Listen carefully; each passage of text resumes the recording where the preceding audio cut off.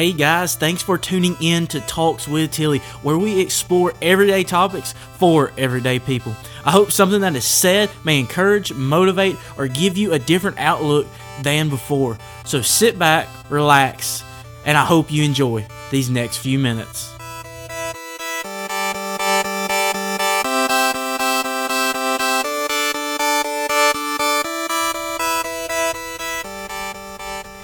Oh, let me tell you something. It's already May. Holy mackerel. May starts this week. Can you believe that? I literally feel like 2019 just started. But let me tell you something. I've got a good one to go out of April with. And it's fixing to be wild. And let me tell you something. We're fixing to talk about being scared of what's in front of you. We're going to look at David and Goliath in a way that maybe you've never seen this story before. You don't even have to be in church to know the story of David and Goliath. And we're going to see what's keeping you from the blessing in front of you. So, you better get ready, because we fixing to kick May in with a boom, leave April in the past, because 2019, we coming for you. I literally just said we were going to kick 2019 in, and it's the 5th month, going into the 5th month of 2019. So if you didn't catch the Holy Wagon to start in January, you can still catch it now, because if you're anything like me, maybe you missed it and you feel like you're a little bit behind, hey, that's perfectly fine. Hop on it right now. But anyway, and that's my new word, is Holy Wagon. I've been saying that a lot here lately. But what do you think? So what do you think about this? And right before we get the message, what would y'all think about some merch? Some t-shirts, some hats, I don't know, something, throw it out there. Y'all be interested? Yeah, let me know what you think, because I might have to do something. I've had a few people ask about it, and never really thought I would need anything to that extent, but I mean, I'm always up for something new. Some Talks with Tilly t-shirts. You never know. I think that might be kind of cool. Put the Holy Wagon on them. Hey, that could work. I'm kind of digging the sound of it. Anyway, like I told you, we're going to hit kind of a cool story today, and God showed me something, and this is it was the third point in my sermon that I was telling you about that I started on last week, and it's really the only 2 points we're going to hit out of it, and next week we're going to start something else. But it's talking about being scared of what's in front of you, and I want you to think about this right here. We all know the story of David and Goliath. You know, little David defeats big Goliath, and all these things, and we look at when we reference, the Goliath in your life and things like that. But I really want to take this story on and look at it from a little different perspective. We see that Goliath, he was standing out in front of the Philistine army, and all the Israelites were looking at him, and some scholars say that he was over 9 foot tall, and just a big, massive guy, definitely like somebody you'd be scared of if you're like, man, I've got to fight him. Like, you've got to be kidding me. And we see this, it says, in 1 Samuel 17:11 says, on hearing the Philistines' words, Saul and all the Israelites were dismayed and terrified. Like, they weren't even just terrified, they were dismayed as well. Like, it's bad. Like, there's a problem when they weren't just terrified, they were dismayed too. So, when they were looking at me like, man, this ain't happening. God, what are you doing right now? There's no possible way. I'm not going out there. You lost your mind. I'm sitting right here. Goliath was out there for 40 days shouting these words to the Israelites and all these things. But we see this, and here's where I really want to kind of break down and start looking at some serious stuff. The story of David and Goliath, we always know that this little guy overcome this huge mountain. I want to look at David's point of view of this whole situation, because I think this was really what conquered, or how he conquered Goliath. We know that he slung stones, and the stones hit him in the head and knocked him down, and all these things. But I believe before any of that could happen, I think this is what was the ultimate change, and one of the ultimate things that goes with it. We know that David had his faith in God, and this is something that when God showed it to me, I think it absolutely blew my mind. But David's focus was never on Goliath. And you say, what are you talking about, Cody? You've lost your mind. But think about this. David's focus was never on Goliath. David's focus was on how he was going to overcome Goliath. David wasn't worried about how big he was. David wasn't worried about what he could do him. David wasn't worried that, this guy was so massive he could probably, like rip him in half. At least that's the way I picture this. David's focus went to, how am I going to defeat this guy? Like everybody else, they're just standing there. They're not doing nothing. They've been out for 40 days. This big monster, he's just like, and he keeps hollering and he's defiling the name of God. And David wasn't going to stand for that. So David's focus went to, well, how am I going to fix this? How am I going to overcome Goliath? And we see that once he defeated Goliath, that David was literally a rock star. Some of you will get that in 20 or 30 minutes. That's Dad Joke 101. But he was a rock star, both in the literal and figurative sense. So, but here's what I'm getting at with you today. Fear comes when you focus on the mountain instead of how you're going to climb it. I'm sure if David's focus would have been on Goliath, he might have not have ever wanted to go out there. If his focus would have been, man, that is a big guy, I'm little, I don't know how I'm going to do this, I'm just a boy, If his focus would have been on Goliath, there's a chance he never would have went out there. But his focus wasn't on Goliath, it was how he was going to overcome Goliath. And that he put his faith and his trust in God that he was going to give him a way to overcome him.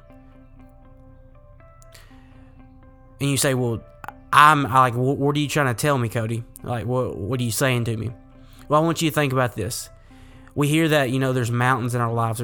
There's things in our lives that we're just trying to get over. The mountain, whatever it is, whatever we're struggling with, whatever it may be. The person in our life that we just can't seem to let go of. Whatever it is, there's a mountain in our life, and sometimes it's easier just to deal with it than to actually overcome it. And we say, and we never feel like we get over this mountain. We feel like that mountain is always going to be there. That it's one of those things that when we look at it, we're like, there's no way this thing's going to move, or it's going to take me forever to get over. Because here's the thing, we estimate our chance of success based on the size of the mountain. What you're doing, what you're facing with, a lot of the times you feel defeated because you just look at the mountain and you see how big it is. You're looking at your Goliath and you're focused on Goliath. You're not focused on how you're going to overcome it. You look at your mountain and you're not focused on how you're going to get over your mountain. You're focused on how big the mountain actually is. And when you look at the size of the mountain and you look at how little you are compared to that mountain, you say, there's no possible way I can get through this. And that is a lie straight from the devil. Because last time I checked, God says you can do all things through me. That it says that God works all good for the things that work for His purpose. Think about this. You can't tell how big the mountain is when you're in the middle of climbing it. Sometimes you're so scared of how big the mountain is, you don't even want to start to climb it. It's easier just to sit there and look at it and say, man, if I don't even start to climb it, I don't even have to worry about it. And as much as I wish that was true, it's not. That mountain is still there. You're still going to have to overcome it. And you say, well, give me a real life scenario of this. Give me something that, maybe I would relate to. And I'll give you 2 or 3 right here. And this first one might hit you a lot different than you ever thought about. What about somebody that you're chasing but doesn't seem to be chasing you back? What about that person that you're just like, you're head over heels for, but they just don't seem to like you back, and you're just like, well, I'm going to keep trying, but do you have this huge mountain? You're like, how am I going to, it's easier for me just to keep trying to get them to like me than actually like have to deal with the fact of moving on. And I know that might have just hit you in the gut right there, but sometimes you have to look at it and if they're not going to give you their time, don't continue to waste your time trying to get theirs. I saw a picture on Facebook, and I kind of laughed when I saw it. And I don't remember it word for word, but it was something along the lines of take mixed signals as a no. And I was like, well, okay, wow, that's kind of funny, but kind of deep in the same sense of you need somebody in your life that's going to appreciate your time. Like, I want you to realize something. Time is the one thing you're never going to get back. Like always remember that. And that's one of my mottos of life. Time is the one thing I know that I will never get back. It's one thing that I have to cherish dearly, because no amount of money, no amount of anything is going to buy my time back. So how I spend that and what I spend it on, it's got to be pretty dear to me. That's why when I look at certain stuff, and I have to watch myself, because I'm one of those guys that I will sit in the office and I will work and I'll work and I'll work, and before I realize it, I've put off everybody else because I'm worried about working. And over the last probably year or so, I've really noticed myself being in this routine, and I've had to make myself make time for the things that matter. But in that same scenario, you need to quit giving your time to somebody who doesn't want it, who's not appreciating it. Let me tell you something. There's somebody out there that will, and I know you may know them, you may not know them yet. But you say, okay, well, that's not the scenario I'm in. Give me another example, Cody. All right. Whatever the addiction is you're dealing with right now, that you say there's no possible way I'm gonna get over this mountain. It's huge, so I'm just not even gonna start to climb. I'm not even gonna try to get over this, because I know I've tried to start climbing once or twice and I fell off. Whether it's let's say that you're trying to quit some sort of drug, or you're trying to quit drinking, or you're addicted to pornography, or that you're addicted to self worthlessness.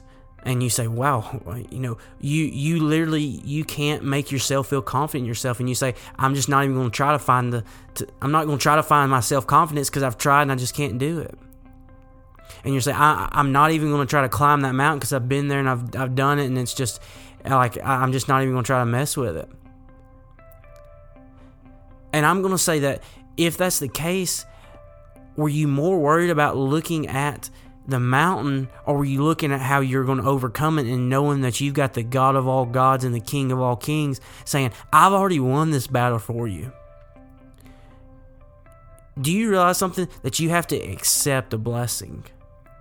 That a lot of times when God sends something in your life, He's going to be trying, there's a lot of times God sends us a blessing and He's just waiting for us to take the step to accept it.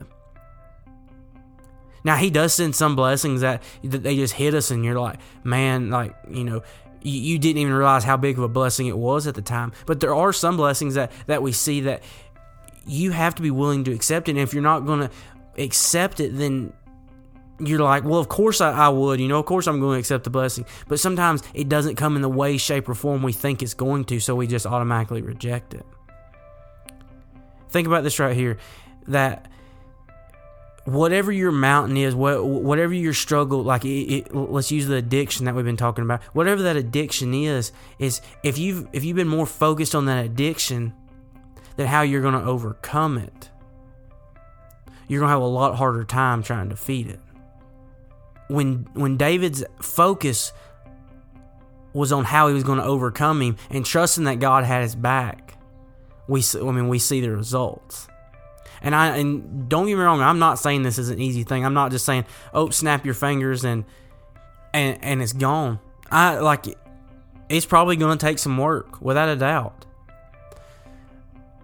But you have to be willing to start climbing that mountain. You have to be willing to start the process, because here's the thing. You can't tell how big the mountain is when you're in the middle of climbing. Sometimes you see a huge blessing in front of you, but the fact of it is you're scared of moving forward because you've already counted yourself out because of the size of the mountain. You've already estimated your chance of success based on that size of the mountain. You haven't based it on your chance of overcoming it.